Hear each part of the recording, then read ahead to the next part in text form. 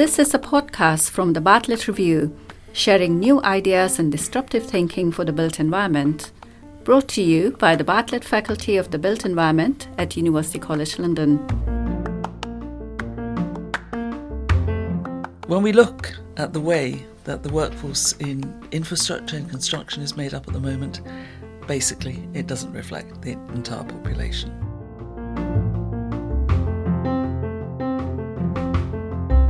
If we can embed leadership right from the outset, for me that's a big win.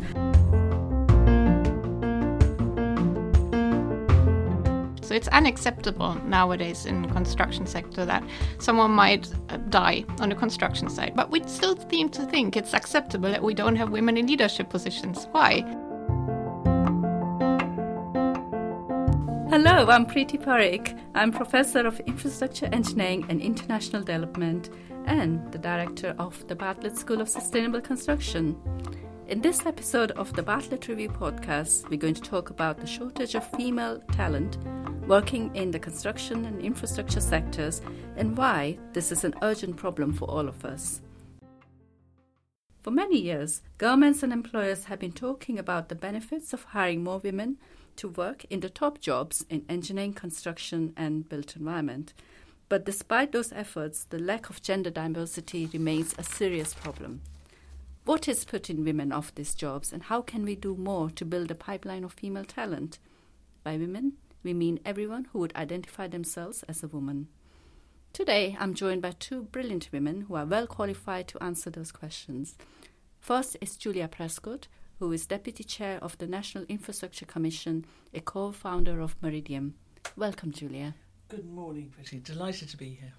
And also here with me is my colleague, Dr. Katerina Berger, an Associate Professor at the Bartlett School of Sustainable Construction. Welcome, Katerina. Thanks, Preeti. Perhaps it would be useful if you could start with some context. Julia, can you give us a sense of the current situation and talk a little bit more about where we could realistically aim to be? Yes, thank you. Very happy to do so. I think, first of all, I'd really like to say in the infrastructure space, I very much believe we should create a diverse and inclusive workplace that is representative of the public we serve and ensure that infrastructure planning, decision-making and implementation reflects the needs of the entire population. Now, when we look at the way that the workforce in infrastructure and construction is made up at the moment, basically it doesn't reflect the entire population. And I did have a look at, we had been talking about statistics, and I did have a look at some of these statistics. And one of the things I'd say is that they're very uneven. They are not looked at very frequently, and certainly a number of the data points are actually pre-COVID. So, just a few statistics. Let's just take the water and energy sectors. At the moment, women make up 23.3% of employees in these sectors. But only 5% of major director roles are held by women and only 2.1% in construction. It's improving, but very slowly and with very little change despite the variety of initiatives that are taking place. We had a further consideration around more general statistics in the infrastructure and space. And what we're seeing there is an improvement. So, for example, we had female directors and senior managers across the whole space over the last 10 years, increasing percentage points from 12 to 19.3%. But when we look a little bit further down below the director and management space into the more junior roles, we're really seeing not a great improvement. I mean, one of the areas that I looked at is we look at anything around skilled trades or elementary occupations. I mean, not just a percentage, but a vast percentage of the roles are taken by men and a tiny proportion by women. So we're not seeing a balanced picture across the board. We are seeing improvement, but there's an awful lot more to do. So I think what you're saying is that we're seeing an improvement, but some of the stats are quite stark, especially on leadership and decision-making and how women play a role in the built environment infrastructure sector. And I personally think UK would benefit, and UK infrastructure would benefit from having women in more senior roles. Well, I go back to the original points I was making about diversity. I think that we face, particularly in large projects, very difficult decisions. Diversity is often an approach that we need to take, so we have as many brains and approaches and thinking all coming together to solve the problems. And I think that when we have a tendency potentially to groupthink from a cultural or social perspective, that we would not get the best outcomes. And I think that when we have diverse groups of people coming from different directions, then I think we're going to get better outcomes. Julia, can you tell me a little bit more about the Diversity in Infrastructure Coalition and Charter, which I know is about guiding people to outcomes which are acceptable across the board in industry? I think where we are at the moment is still very much working with the various parties, gathering data, and perhaps the word charter might not come out at the end as the most suitable instrument.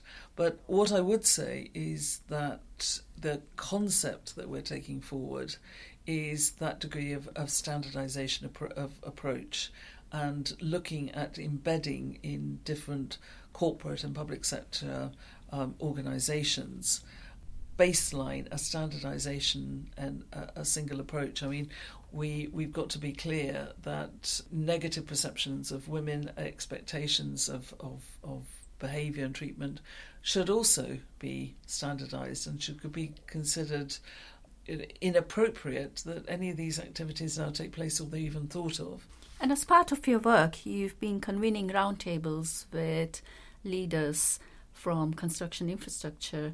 Actually, one of the points that really pulled me up, people were talking about the initiatives, they were talking about their experience, what they've done, and I heard a very clear voice saying, well, what is the aim of all of this? And I think it actually exemplified the frustration that women feel at the moment. You know, there's all the groups that have come together, the initiatives that have been made, the stepping forward, and yet there still seems to be a significant imbalance in the construction infrastructure sectors between men and women, and the stats we talked about in the first instance are very clear about that.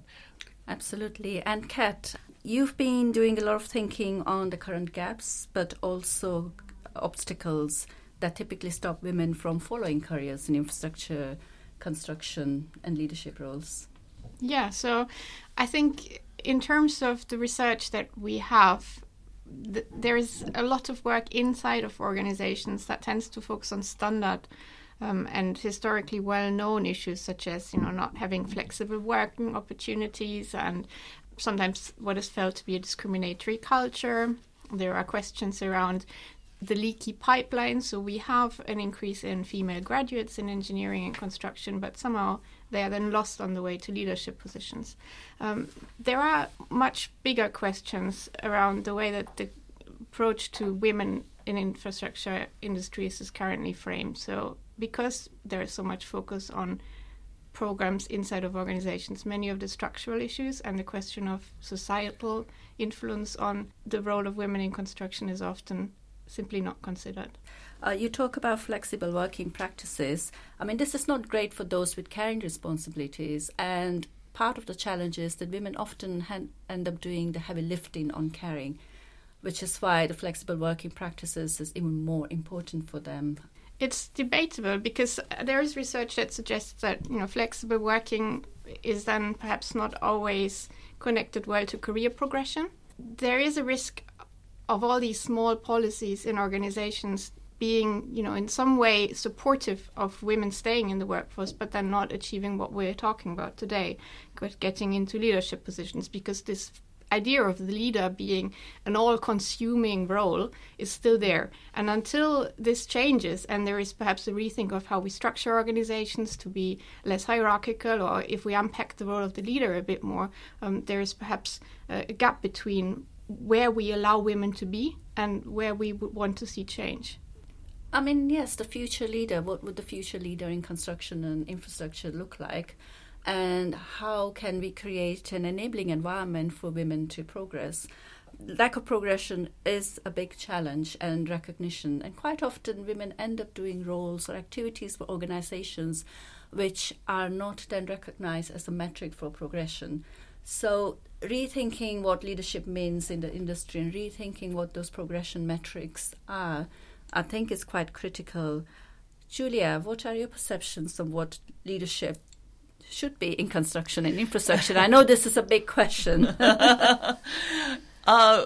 When we're looking at leadership in construction, I do think that we often come down to that male stereotype and the feeling that the sort of physical strength is absolutely essential, not only in being able to physically move whatever you're constructing, but also in terms of your meetings and approaches to meetings. And I always remember some years ago somebody very much in the construction industry who said, well, no, you can't be a real manager, till you've been shouted at by men above you and you can show that you're a man. And I'm thinking, whoa, this is quite good stereotyping that you're giving me here. But this was an individual who was very much, how can I put it, imbued with the traditional mores of the construction industry. But I think that we always have to be careful when we're talking about leadership in the construction industry, that we, first of all, park that vision and say today, what qualities are we looking for in terms of leadership? So I think we need to think about the wording when we're talking about leaders. I think we need to think about the advertisement when we're advertising for leaders. And I think we need to think about what actually is a very positive outcome. So recruitment is important. Thinking about the composition of panels, do we have diverse panels who would understand diverse kind of voices and views, processes that can remove unconscious bias as well? So can we anonymize applications? So thinking about those action points that can help remove biases, can help improve recruitment, I think is also important, in addition to addressing this issue of progression, which I keep on coming back to. I was wondering if there are other barriers. I mean, there are stereotypical ideas about women lacking confidence or, requiring on average 70% of the job description to represent what they already can do, whereas men go for jobs that I think is 30%, that can do 30% of it and will grow into the role. But these are anecdotal figures. I don't know if that is truly what holds women back. I think it's more a question of assuming that, or getting to the tension where the idea is that women need to fix themselves to meet certain expectations. And the other question is, what would be required in terms of a transformation of organizations, of expectations that we have of how projects are, assembled in terms of people to deliver infrastructure in a way that delivers the social benefits. And I think for me, this is a key question, because if we are having most of the infrastructure investment being delivered through projects, and we accept that these projects should have societal benefit, then they should be delivered by organizations that in some way are representative of this society. And I think that's where there is always this question about there must be a business case for getting women in certain roles, but it's a bit principles-based case and fairness-based case for me. I mean, I think it's interesting what you say about fix the woman, because I was looking at I think it's Ely and Meyer work that was done around 2000. Really the 4 points that they made, which I think are fascinating. First of all, how do you solve the problem? Fix the woman. Great. Then you value the feminine. You say my culture is to value the feminine. Then you have policies to compensate for, so additional childcare, flexible working, the rest of it. But the fourth point, and the point that they made back in 2000, I think it's probably still relevant, is actually reviewing the work culture, making sure that work culture all around women is very sympathetic to their progression.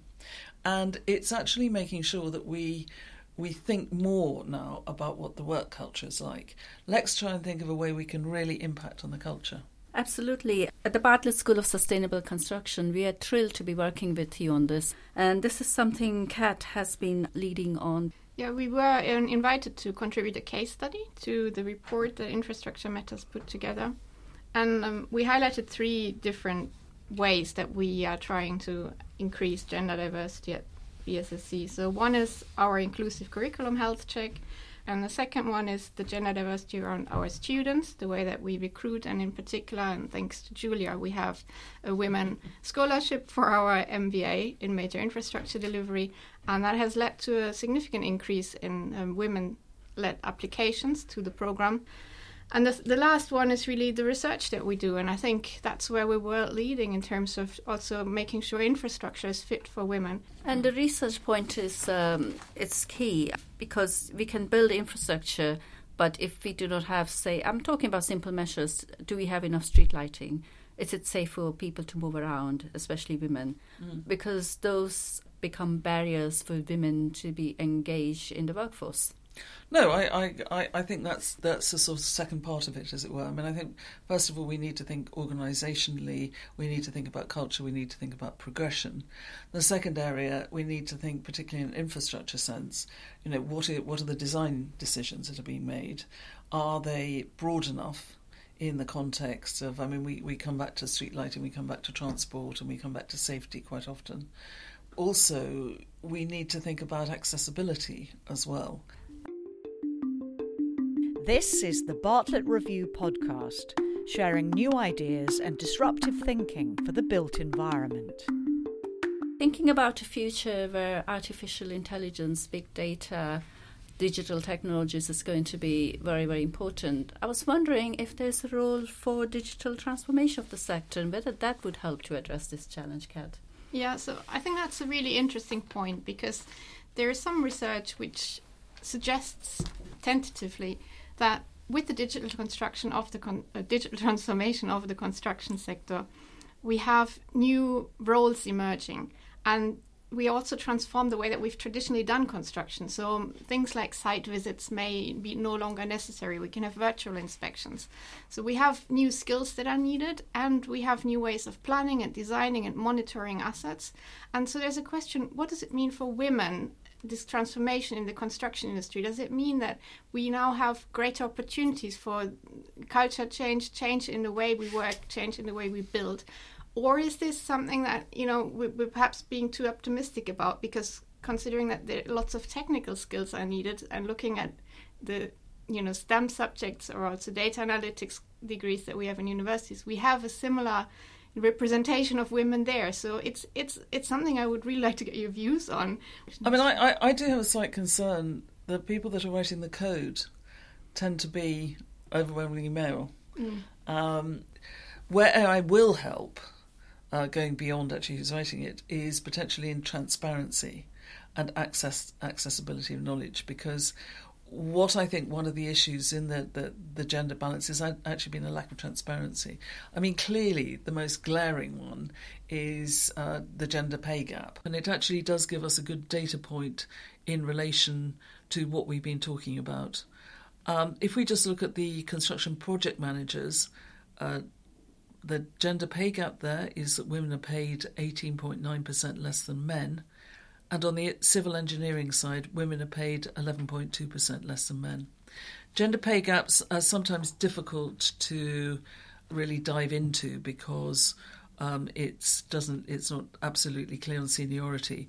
But I think it's a good indication, a good data point that within the industry, women are not on equal footing to men. But there's lack of transparency in statistics, in recruitment processes, and I think if we can open up the field using as many data sources as we can, it'll become clear that if, as a senior person, you are actually promulgating the idea that you should have as strong gender balance as possible, then I think you can then either show it or not show it in the context of how transparent you're being with the data below.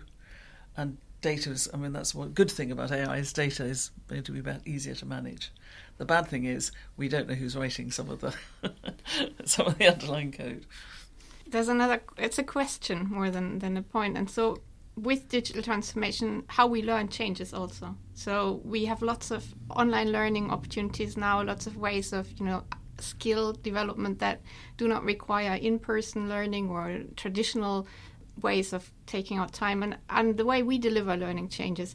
Will that change how workforce learning changes? So will women have greater opportunities to progress throughout and maybe stay by acquiring skills in this way? What do you think? I think you've come across a classic female approach. Now, nothing wrong with it, absolutely nothing wrong with it. But the classic is, if I can gather as much information as I possibly can, then I'm going to be able to progress. And I mean, I think a lot of women like that, and I think you've already quoted the statistics on that.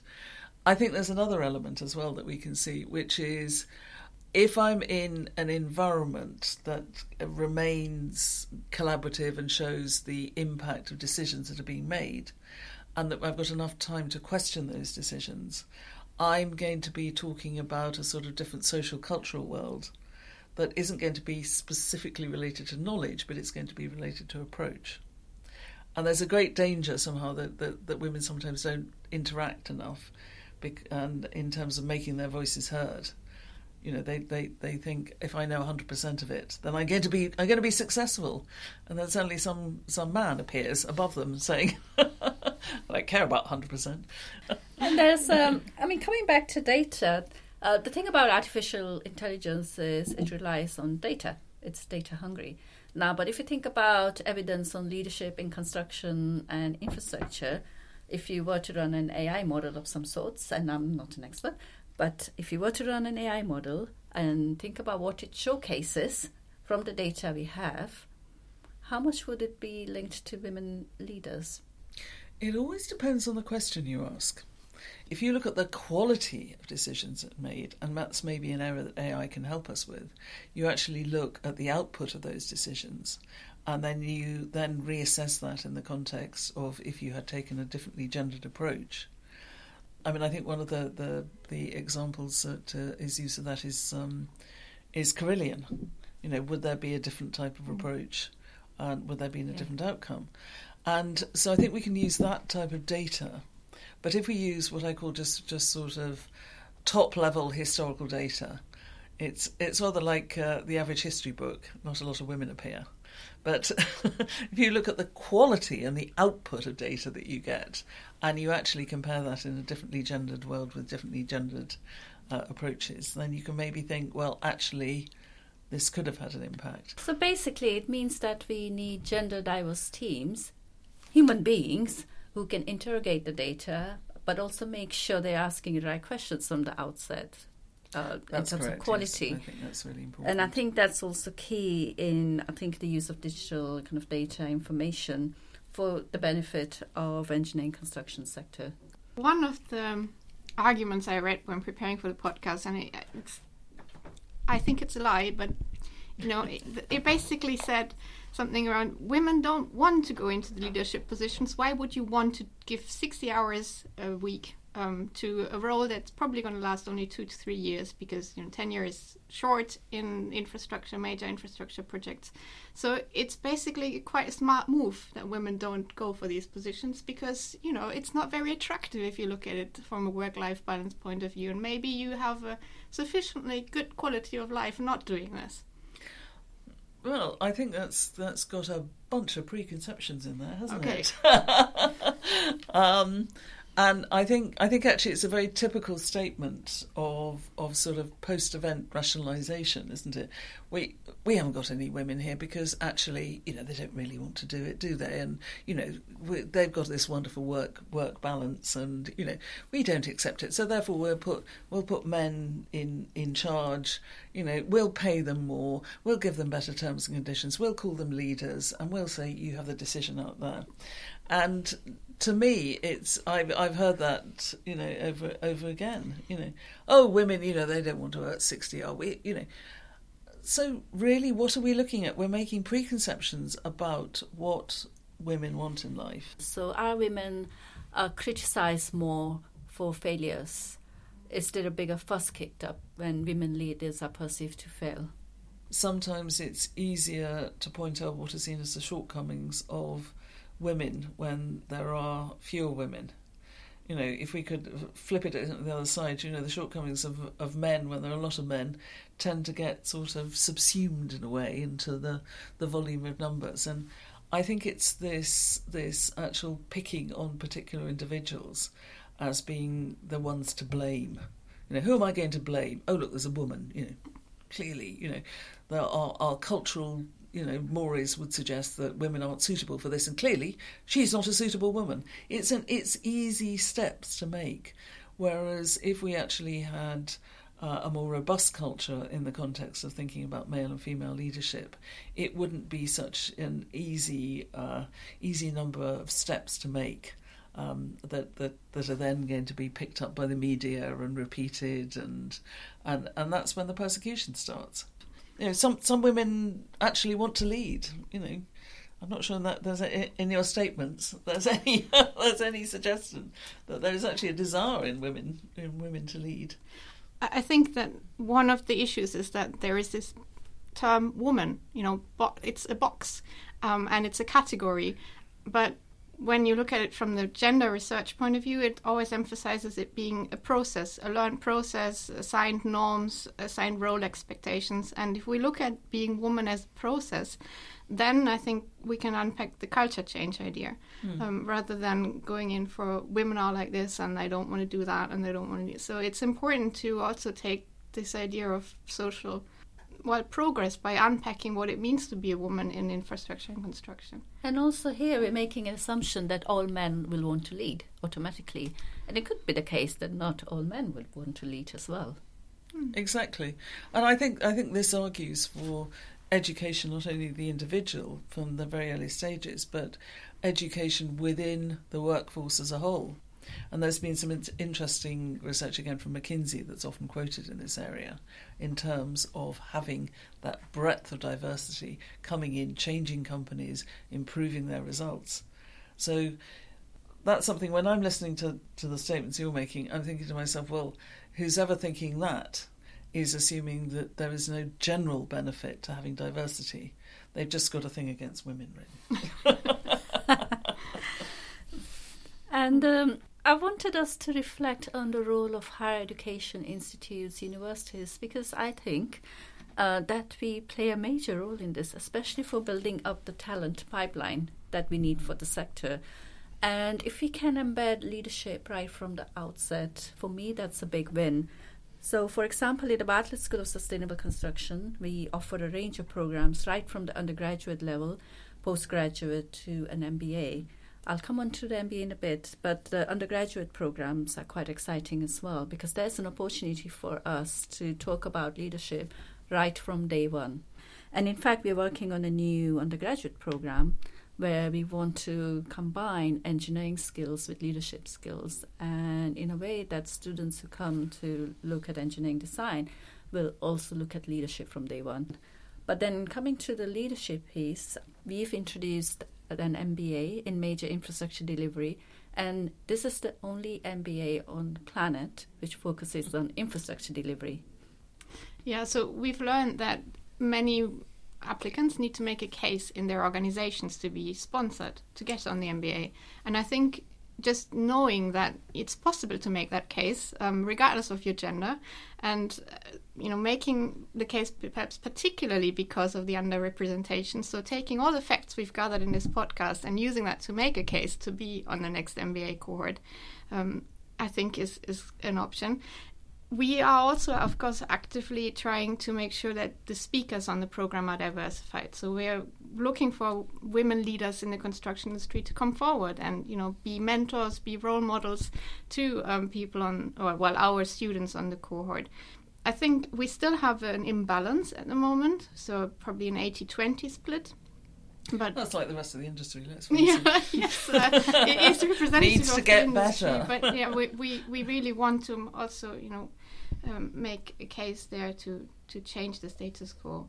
And Julia, we are ever so grateful to you for supporting us with a scholarship for women who would like to join us on the MBA program, because that's a tangible action point. We're doing something tangible about it rather than just talk about barriers that women face in leadership. And I think our big ambition is to roll out a larger program to get more women applicants, those who are struggling to find industry sponsorships to join us on this leadership program, because in turn they will go back to industry. They will be inclusive and diverse leaders, we hope. They will then hopefully create a pipeline of women who are not only keen to take on leadership roles, but are well supported. And which I'm delighted to be able to support women through this course. And I think it's incredibly important to help in the sense not only of the education, but also the credibility of women in the workforce, and actually enable them to be valued in their organisations as people who will have a positive long-term impact on the organisation. Again, going back to transparency, if people see within the workplace that women are moving up in this way, being recognised in this way, it also assists with cultural change. So we've been talking about the higher education sector, research, our ambition for more women to be leaders in construction and infrastructure. What are other factors that could influence this? And I'm thinking about, for example, the bottom line, commercial factors or benefits, or the political will. Picking up those points, where on the commercial side, we do have certain data sets that appear to show, and I mentioned McKinsey, that companies that embrace diversity appear to have better outcomes. But let's think about that a little bit more practically. We've got to increase our workforce. We are very short of project managers in this country, particularly project managers in infrastructure. We need to really embrace the widest extent of available people who are going to help us take infrastructure forward in this country. And that is going to be both men and women. So there's a real commercial benefit in trying to attract the widest talent that we have available into the system. On the political side, I would say that it's sometimes the sort of idea of supporting women into employment or into senior employment doesn't come through. It's not seen as being high profile enough. And if we could see that there were real drives into, providing more financial support for women, at the sort of fix the woman level, so with childcare, with more flexible working, if we could see those sorts of policies, and then we could then drive them through into actually helping women into making companies more diverse, I think it would be very beneficial. Maybe we'll see some of that. I think we've certainly seen indications that these are on people's agendas. But it's going to go right the way through from the very earliest stages. And as a final point, I would say that I find the public sector on the whole more gender balanced than the private sector. When you look across the appointments for permanent secretaries, I was delighted to read that, I think, and I'm hoping it's still true as we speak, but that the ambassadors in the major G20 capitals, all the British ambassadors are women. So I think in the public sector side, we've got a lot of that cultural change that's going to be the private sector side. I suspect we've got to push harder. Yeah.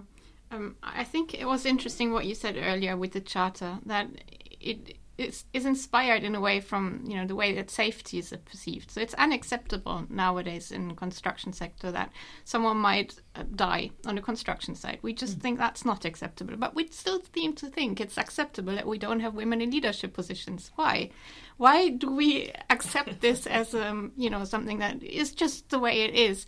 But if we started with the similar thinking, if we said there are some things that are not acceptable in today's day and age, then perhaps many of these questions around business cases or having to prove that something will work before you even start doing it, maybe they would become less of a barrier to changing the status quo.